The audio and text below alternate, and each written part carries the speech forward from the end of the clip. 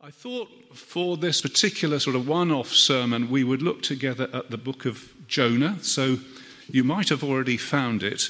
It is a difficult book to find, isn't it? It seems to be in different places in your Bible each time you look. But if you've now got an opportunity to look in the front, find the page number. No disgrace in doing that. I had to put one of these little tabs in so that I could find it. And it might seem a bit random to look at the book of Jonah for a sort of end of year, new year, but we're praying that God will use it. So what we'll do, we'll just put it into context. If you're not familiar with the book of Jonah, or I think we'd all value a refresher where it comes in time and space. And then we'll just go through the story in order, and I've just got a few things to pick out which I hope will be helpful for us. So let's look, first of all, the time of Jonah. Now, I've got this wonderful chart. I was going to use the pointer, but I don't think the pointer's going to work. It is a wonderful chart. I didn't do it, so thanks to whoever Kim P. van der Rijt is. The bit that I wanted to point out is where Jonah comes. On this left-hand side, the kings of Israel, in wonderful order and colour. And on the right, so that Israel is the northern part, the northern half of the territory, as it were, and then Judah being the southern kingdom. They split, unfortunately, and so they've got two sort of simultaneous histories. And Jonah comes in here. He's mentioned in 2 Kings, I believe it is, in the reign of Jeroboam II. And the thing that you need to notice, and there's a lot of baffling information there, don't be baffled by all of it, is what happens at the end of the history of the kings of Israel. It comes down to here. I don't know whether you can read it. Anybody tell us what happened at the end of the history of the kings of Israel? Anybody read that? Assyrian captivity. The Assyrian captivity. So the Assyrians came and wiped out the northern kingdom. That turns out to be an important factor. Let's look at the map, beautifully drawn map. I hope you can recognise it. This up here is the Mediterranean. I seem to have missed out Cyprus. Now, Red Sea, Persian Gulf, with the 2 rivers being the Tigris and the Euphrates, and Israel, Judah being along here on the shores of the Mediterranean.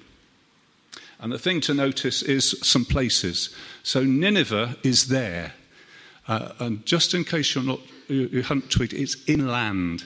It's inland. And it's actually a long way from Joppa, which is where Jonah heads in the story, as we'll find out.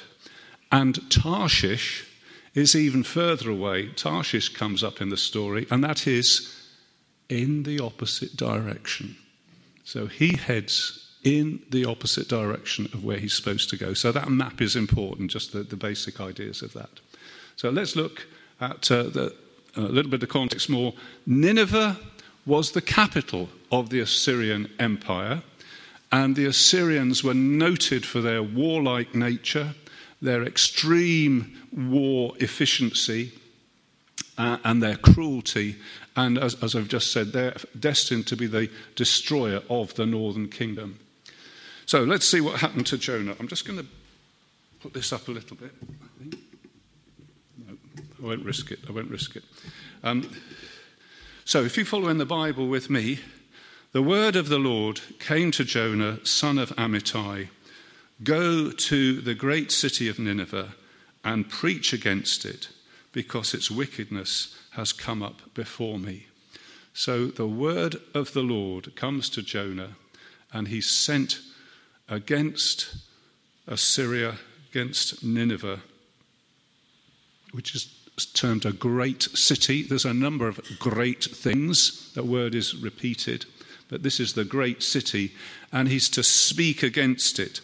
There's no particular word for preach in the original. It's just to call against it, to speak against it. And to speak, he's sent to Nineveh not because they are good. Why is he sent to Nineveh? Because it's a wicked place. Yeah, because it's a bad place. So go and speak against it, call to it, because of its wickedness has gone up before me, says the Lord. But what did Jonah do? Verse 3. He, something R, something A. I do this even with adults, you see. What did Jonah actually do? He ran away. He ran away. And he ran away, NIV says, from the Lord. The from in the original usually uses the word face, and which may or not be important depending on the context. But let's put it in this case. He ran away from the face of the Lord. He ran away from the face of the Lord, or if you like, he ran away from the presence of the Lord. There he is running away. And off he goes to Tarshish, which we've just said is the opposite direction. He went down to Joppa, where he found a ship bound for that port. After paying the fare, which shows he must have sort of thought about it beforehand, got his credit card ready, taken out some foreign currency, and he paid for his ticket, and off he goes to flee from the Lord. And interestingly, having refused to go to the pagans, to call to them, to preach to them, to witness to them, he now finds himself, rather ironically, locked in with a whole bunch of pagans on this ship. I'm using the word pagans is slightly derogatory, isn't it? But I think that's how Jonah would have seen it. They are not kosher people.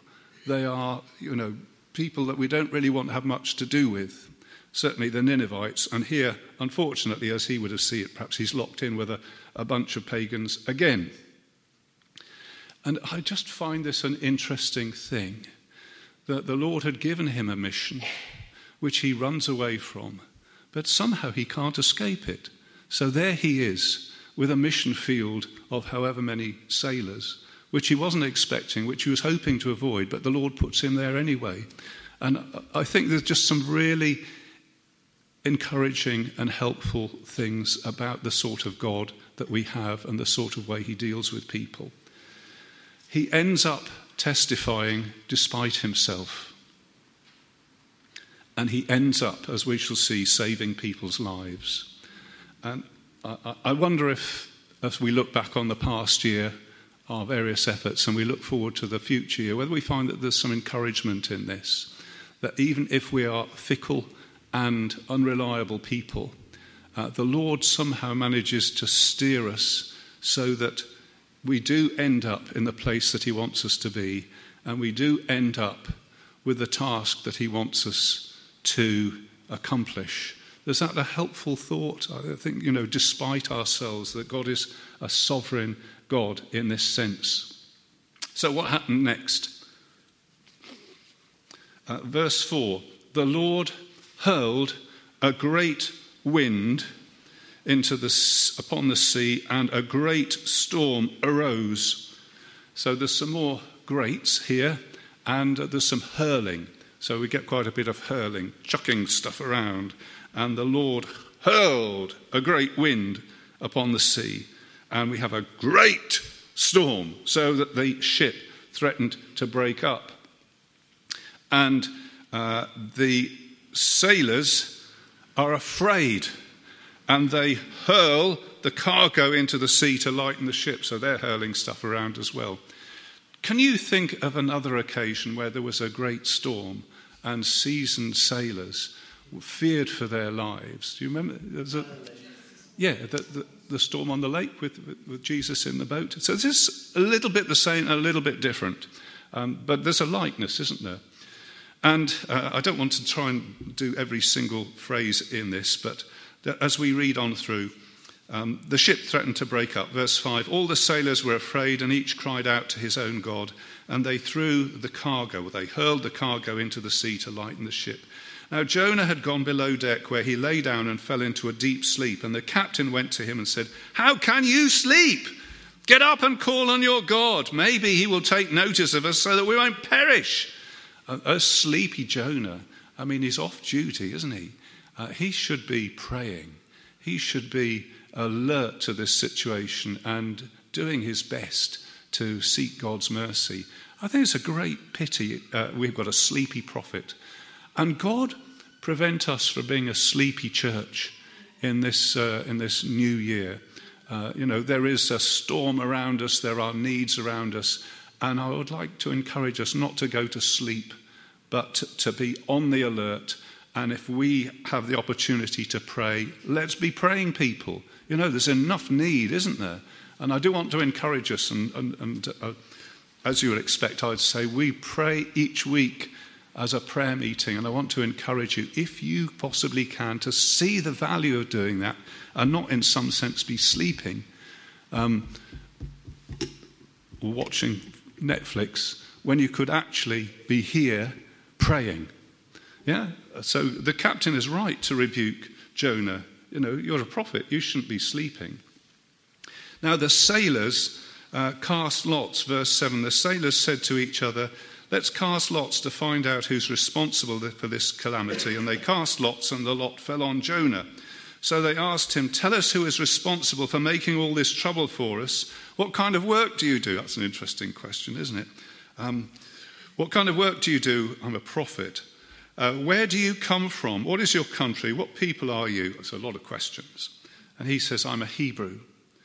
I worship the Lord, the God of heaven, who made the sea and the dry land. And that's a great testimony, isn't it? He still ends up speaking out, even though that's what he was trying to avoid doing. And what a wonderful testimony that is. Who is the God whom we serve? He is the maker of heaven and earth. He is the Almighty. He is not just our personal little God. He is not just the God that suits us. He is the God who rules everything. And it isn't just that we've chosen to worship him and that's okay for us. All men and women and boys and girls ought to worship him because he is the maker of heaven and earth. He is the Almighty. He is the Great One. Everybody should be worshipping him. And in a sense, that's what the call of the gospel, isn't it? Come and draw near in friendship to the great, almighty, holy, sovereign God who made the heavens and the earth, the sea and the dry land. So it's an essential testimony. He made us. Everybody owes him, whether they feel like it or not. That's very important. People say, well, I don't feel my need of religion. That's not the issue, is it? The issue is that God made everybody and we are all obligated to him because we are his creatures and he is the creator, whether we feel like it or not. Anyway, let's carry on. So the sailors are afraid. This doesn't... I had a go at the translation. I'm just an amateur with Hebrew, but it seemed to me that there's a little bit that doesn't really come across. They're saying in verse 11... this terrified them. They asked, what have you done? They knew he was running away from the Lord because he'd already told them so. The sea was getting rougher and rougher, so they asked, what should we do to you to make the sea calm down for us? And somewhere in there, I think, is some words which say, so that the sea won't come up on us, so that the sea won't come over us. It's not just a question of the calmness of the sea, but how much it overwhelms us. So what should we do so that the sea won't come over us? And Jonah says, if I've got this right, hurl me into the sea. Been a lot of hurling, now hurl me into the sea, and it will become calm. I know that it is my fault that this great storm has come upon you. Is that what it says? Yes. And it will be calm, and it won't come upon you if I'm hurled into the sea. Now that is an interesting question. We won't go into that. But instead, the men did their best to row back to land, but they could not, for the sea grew even wilder than before. Then they cried out to the Lord, please, Lord. Please, Lord. That's the specific name of the Hebrew God, Almighty God. Do not let us die for taking this man's life. Do not hold us accountable for killing an innocent man. For you, Lord, have done as you pleased. And they took Jonah and threw him overboard, and the sea grew calm. So they hurled Jonah overboard. The sea grew. I've wrested out a word, calm, haven't I? And then it says, they feared the Lord greatly. There's another great here. They feared with a great fear. and they sacrificed to the Lord and made vows to him. Can you think of another occasion where something happens and suddenly the sea grows calm and the people there fear with a greater fear than they feared before? It's the same before, isn't it? That's what happened with the storm on the lake. There was a great storm, then there was a great calm, and the disciples had a great fear. Who is this that even the wind and waves obey him? It's a bit like that, but not quite like it. But notice that they do offer sacrifices. I think I come back to that in a moment.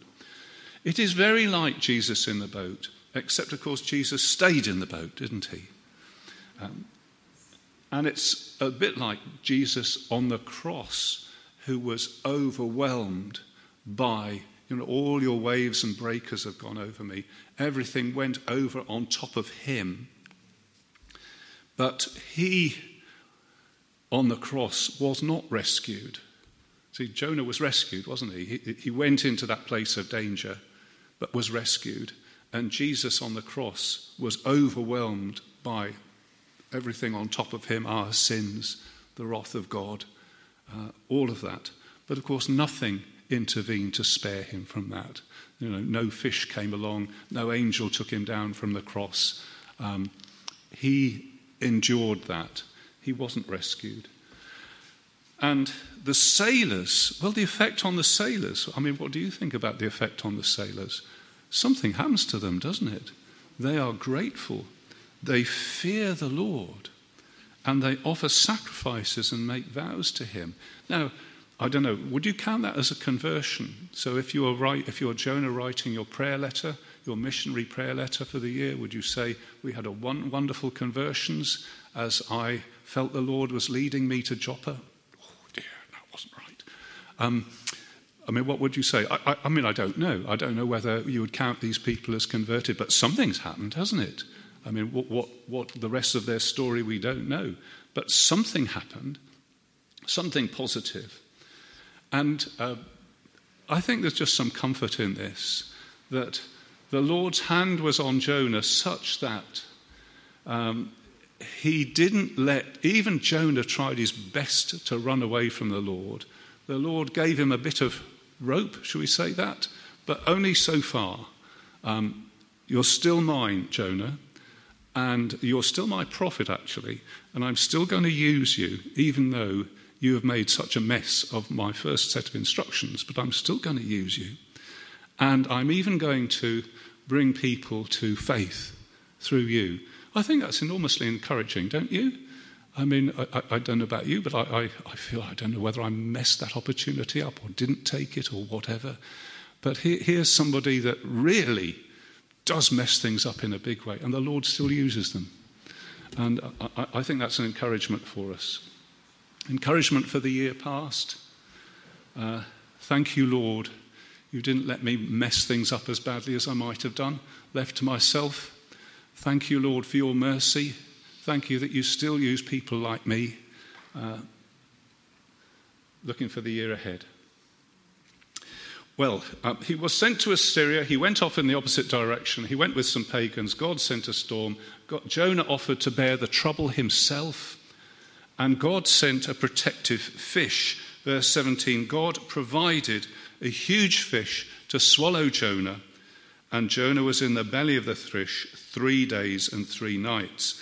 Now then, providing.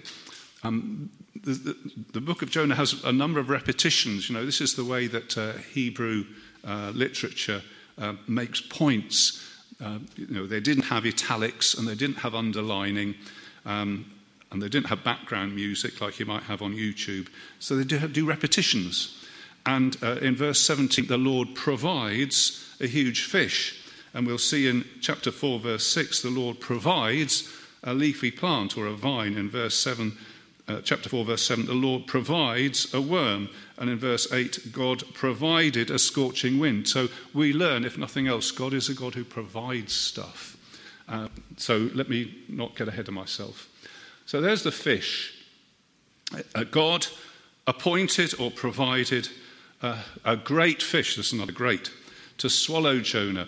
Now, no use looking, I think, in books of It's not botany, is it? What is it, the science of living animals? Zoology? It's no use looking in books to try and find a suitable fish to put a prophet in for 3 days and 3 nights. This is a special fish. God has particularly designed this fish for the purpose. He's able to do that if he so wishes. I wouldn't have particularly liked, I like fish and chips the same as the next man, but I would not like to be actually embedded in a meal of fish without the chips for 3 days and 3 nights in the dark or whatever it was. But this is a special fish, so we presume that God has thought of that. But I don't think anybody would particularly want to be in a fish for 3 days and 3 nights. And presumably there's enough room in it for Jonah either to compose the psalm at the time, which he does in chapter 2, or to have clear enough thinking to go back later and put it in his diary. This is what I was thinking at the time, and to make it into a nice poem. It's not nice, but it is safe. And rather than thinking of the great fish as being a rather unpleasant way to spend a long weekend, because I wouldn't like that, would you? But notice that that's a lot better than drowning. And God has provided this great fish in a safety measure for Jonah, the disobedient prophet. Unpleasant, wouldn't have chosen it, but safe, specially designed for Jonah.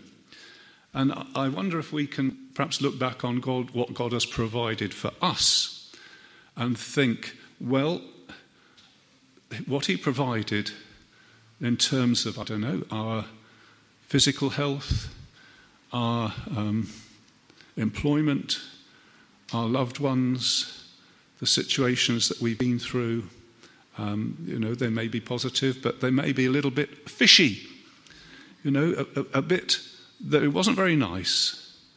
But as we look back, it was safe. God kept us through that, whatever it was that swallowed us, which we might not have enjoyed, but he kept us safe in it, like he did Jonah the fish. And is that making sense? Yeah. There is a strand of teaching about God's love for his children. Those he loves, he disciplines. And discipline does not seem pleasant at the time, but produces a harvest of righteousness for those who've been trained by it. It might not seem pleasant, but not only is it safe, God actually uses disciplinary measures. And you could put it the other way around. If you look back and you say that my past year, I just sailed through everything, it was just like being on holiday all the time, then I would say, where's the evidence that God loves you? Because a loving father disciplines his children. He trains them. He says, right, you've learnt that lesson. Good. Now there's another lesson to learn. Here's something else. You're not perfect yet. Here's something else for you to learn. Here's more faith for you to exercise. And he disciplines those he loves. And perhaps as we look back, we might say, it's a helpful set of spectacles to put on to say, that situation was for my good. God kept me safe. And it was even part of his plan to teach me something through it. And certainly Jonah learns something when he's in the fish, because he writes this psalm. He prays inside the unusual fish, chapter 2. In my distress, I called to the Lord, and he answered me. Well, he makes a wonderful psalm. I don't know whether he would have done that at the time. I don't think if I was there at the time, I would have just been praying like mad. And I offer this observation on human nature. I don't know whether it's the same with you. I pray an awful lot better when I'm under stress and pressure. Do you not? If we're all going smoothly, prayer sort of doesn't seem to be that important. But prayer is important. And sometimes the Lord sort of squeezes us a bit to squeeze some prayers out from the heart. And here is the prayer of Jonah. In my distress, I called to the Lord, and he answered me.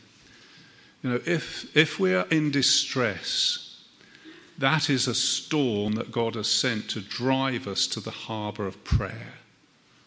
And I want to encourage us. I think there is something really profound about that thought, moment by moment, depending on the Lord Jesus Christ.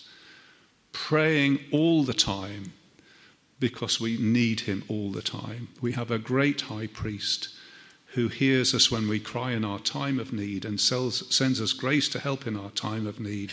And for me, that is just most of the time, if not all the time. Do I have an amen to that? Yeah. Okay, let's move on. I'm not going to do much on the prayer. It's there. I call to the Lord. And he's in the fish 3 days and 3 nights. And in chapter 2, verse 10, the Lord commanded the fish, and it vomited Jonah onto dry land. Another slightly unpleasant thought. Having now got grandchildren, all sorts of bodily functions are renewed in my experience.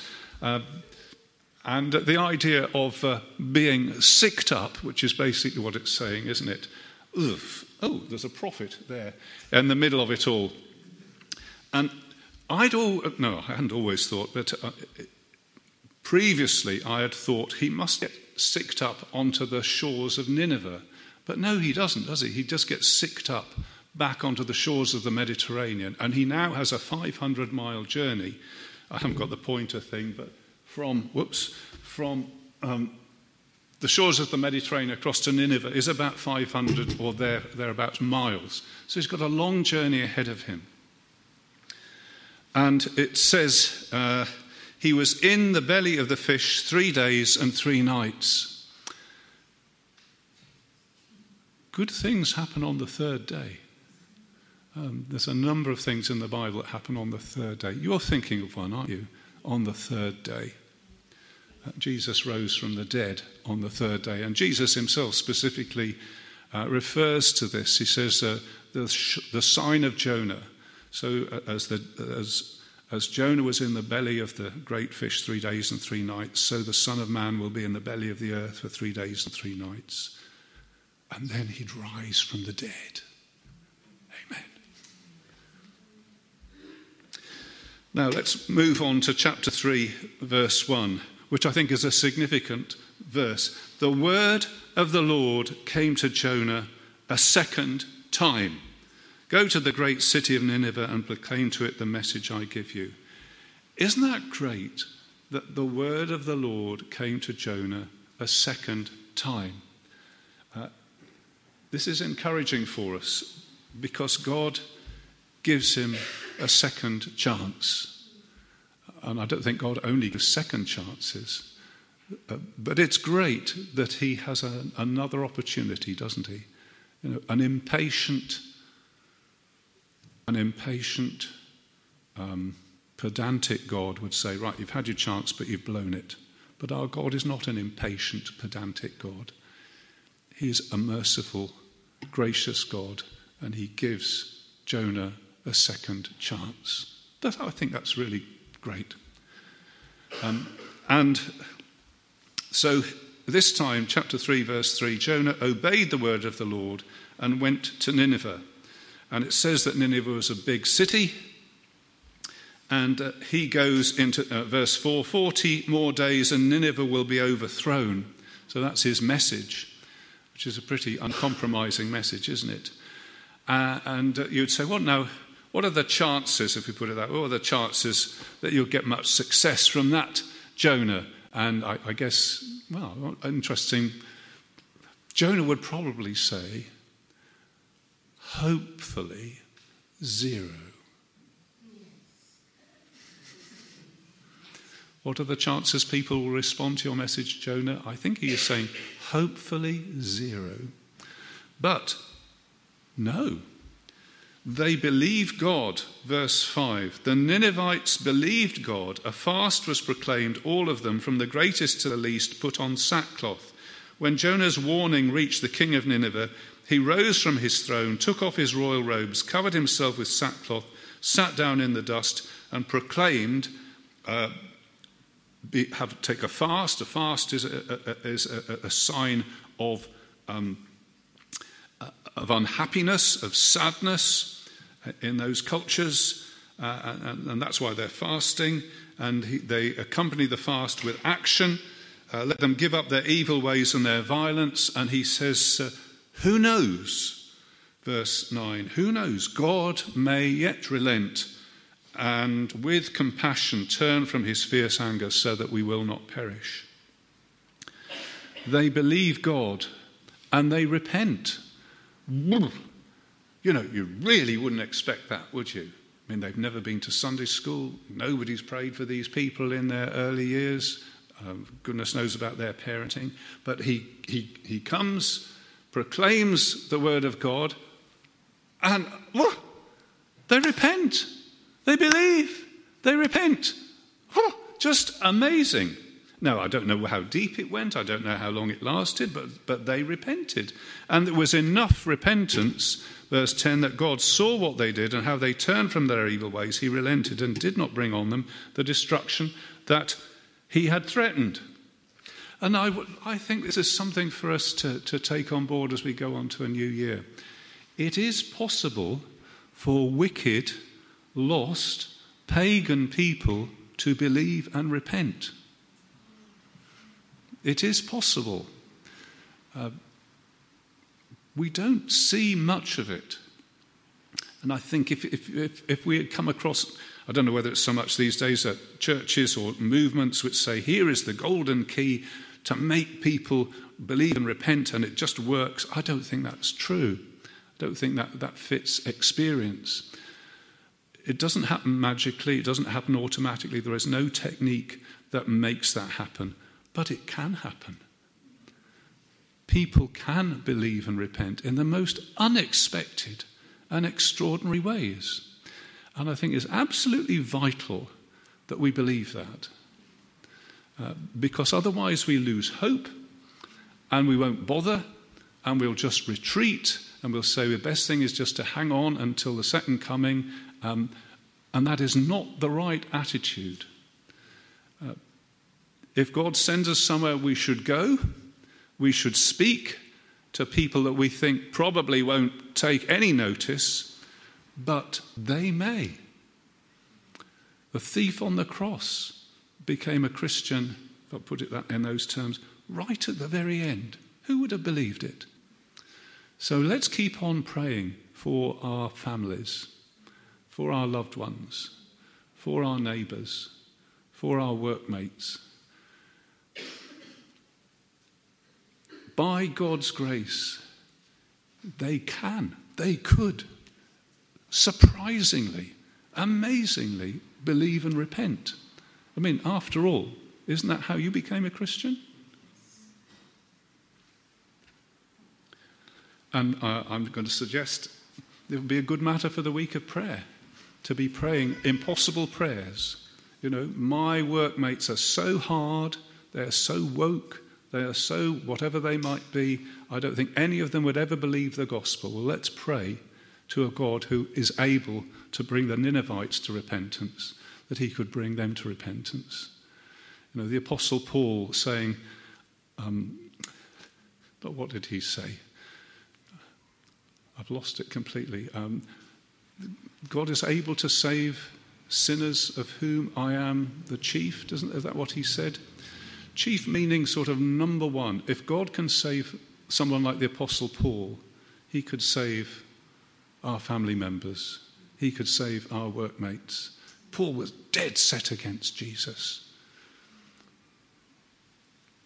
If he could save Paul, he could save, unbelieving husband, unbelieving wife, mum and dad who make fun of being a Christian, workmates who are, just fill in the list yourself. God is able to do it. And I think it's absolutely essential that as a church we keep believing that God is able to do that, and to keep trying and to keep praying. Now, as we go on, then, in chapter 3, verse 10, God saw what they did and how they turned from their evil ways. He relented and did not bring on them the destruction he had threatened. I thought chapter 4, verse 1, I had a look at the translation of it. NIV says, "But to Jonah this seemed very wrong, and he became angry." I think the original is a little bit stronger than that. To Jonah this seemed evilly evil. Evil squared. And he was greatly angry. What is going on here? He was really angry about this. These wicked people, they deserve to be destroyed and overthrown. What is going on, God, that you haven't done it? And he's very angry. Isn't this what I said when I was at home, verse 2? It's what I tried to forestall, NIV says. Because I knew that you are a gracious and compassionate God, slow to anger, abounding in steadfast love, a God who relents from sending calamity. Because that's the sort of God God is. And really, Jonah was being upset about God being God, wasn't he? But when you start being upset about God being God, that has all sorts of unsettling effects, as we shall try and unwrap a little bit. God is a God who forgives. He forgives sin. Now, I'm sure there are degrees of sin. Jesus said at his arrest, the one who handed you over has the greater sin. So that there are degrees of sin.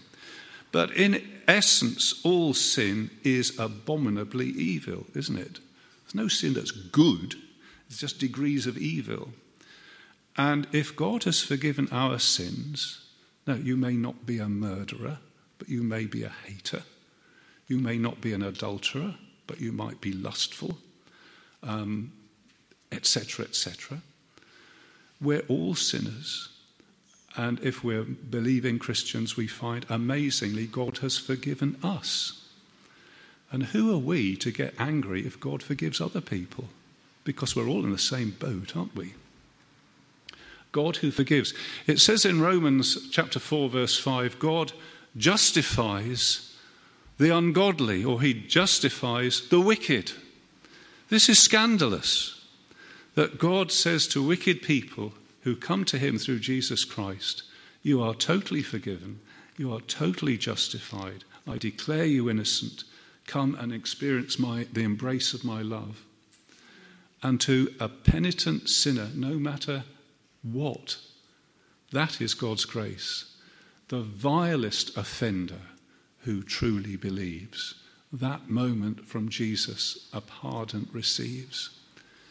You think of the vile people that you might have in your mind. The one that comes to my mind is something like Jimmy Savile, a sex offender, a vile, exploitative person. And we have to put it into our heads that we don't know what happened in his life, do we? But even if a Jimmy Savile were to come to the Lord Jesus and ask for forgiveness, he would be forgiven. Totally, completely. The vilest offender who truly believes, that moment from Jesus, a pardon receives. That's grace.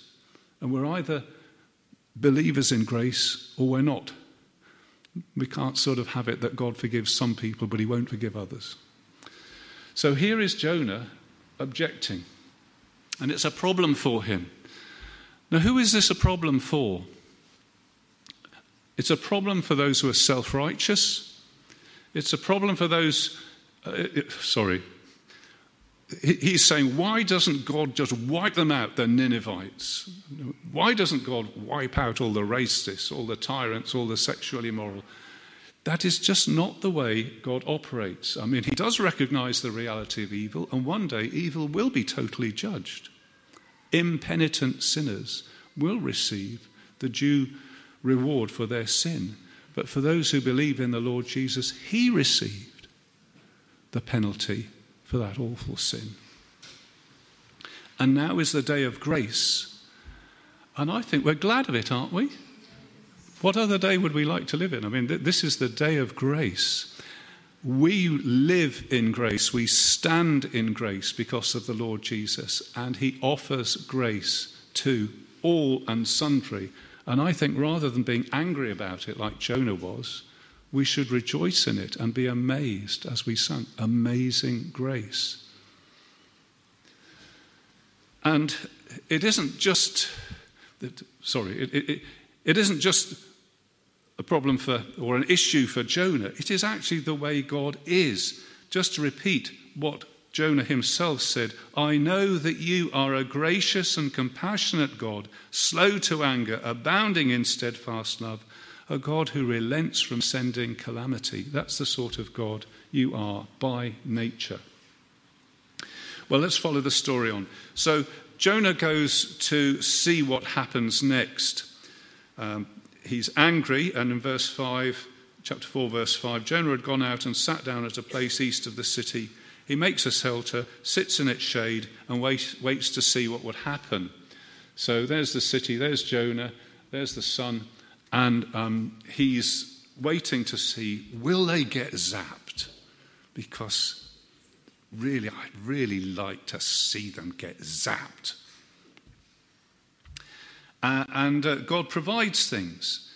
He has a shelter with shade, but in verse 6, God provided, this is a provision, a leafy plant, a vine, to grow up over Jonah to give shade for his head to ease his discomfort. And Jonah is, yes, he's doing his blog, his YouTube blog or whatever it is, great plant, subscribe and follow, or whatever else he's doing.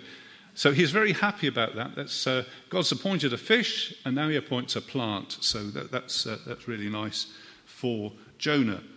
And then the next day, God provides a worm which chews the plant so that it withers. And when the sun rose, God provides a scorching east wind.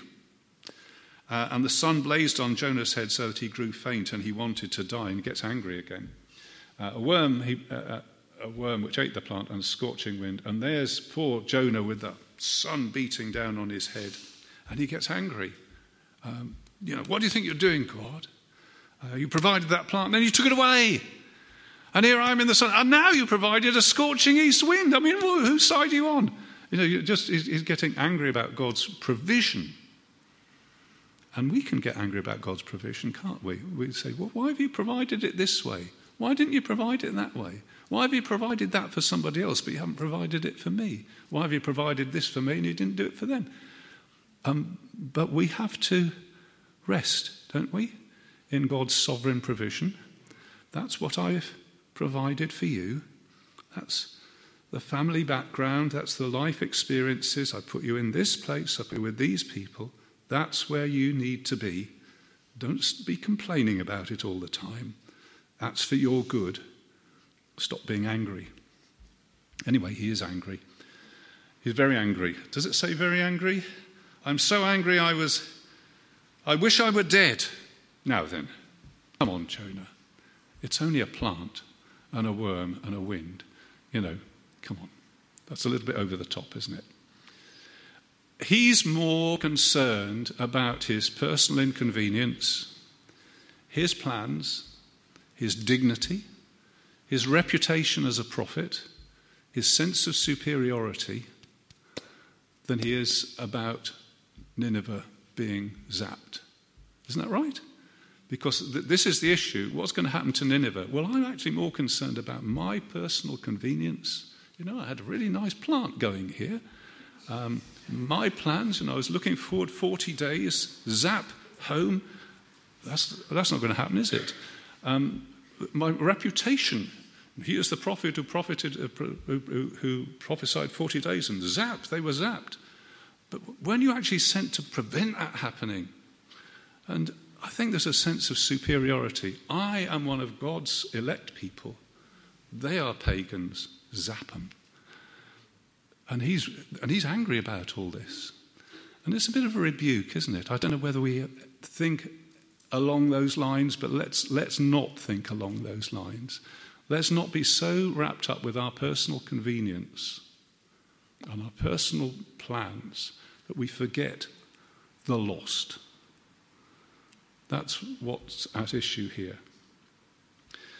And it ends up, doesn't it, with a question that God says, what do you think I should be most caring about? Your plans, your leafy plant, the temperature of your scalp, or verse 11, should I not have concern for this great city? There are 120,000 people here who spiritually don't know their right hand from their left.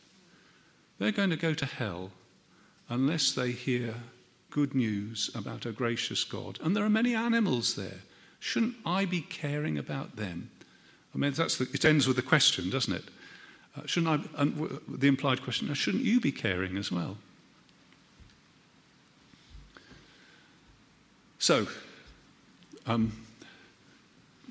let's just summarize the things we might have thought about. I think the message of Jonah is that God is compassionate and cares about the lost, the Ninevites. Even if we've really messed things up, God can still use us sometimes despite ourselves. Jesus is sort of under the surface of the text here.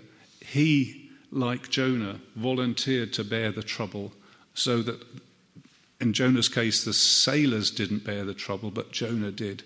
In the case of Jesus, he bore the trouble so that we would not have to. Jonah got rescued, didn't get drowned, but Jesus did suffer, ultimately, the death on the cross. But on the third day was raised. Good things happen on the third day. God's provision, things that swallow us, might be a bit fishy. But God's provision, even if it's strange, can be a safe thing. There's a lot to be learned in the place of prayer. God is the God of second chances. Sinners are not always as hard as one thinks. God teaches us to be merciful rather than superior. First lesson repeated. Should I not care about that great city? Should not we care about the great city that we're in? God cares about the lost. End of sermon.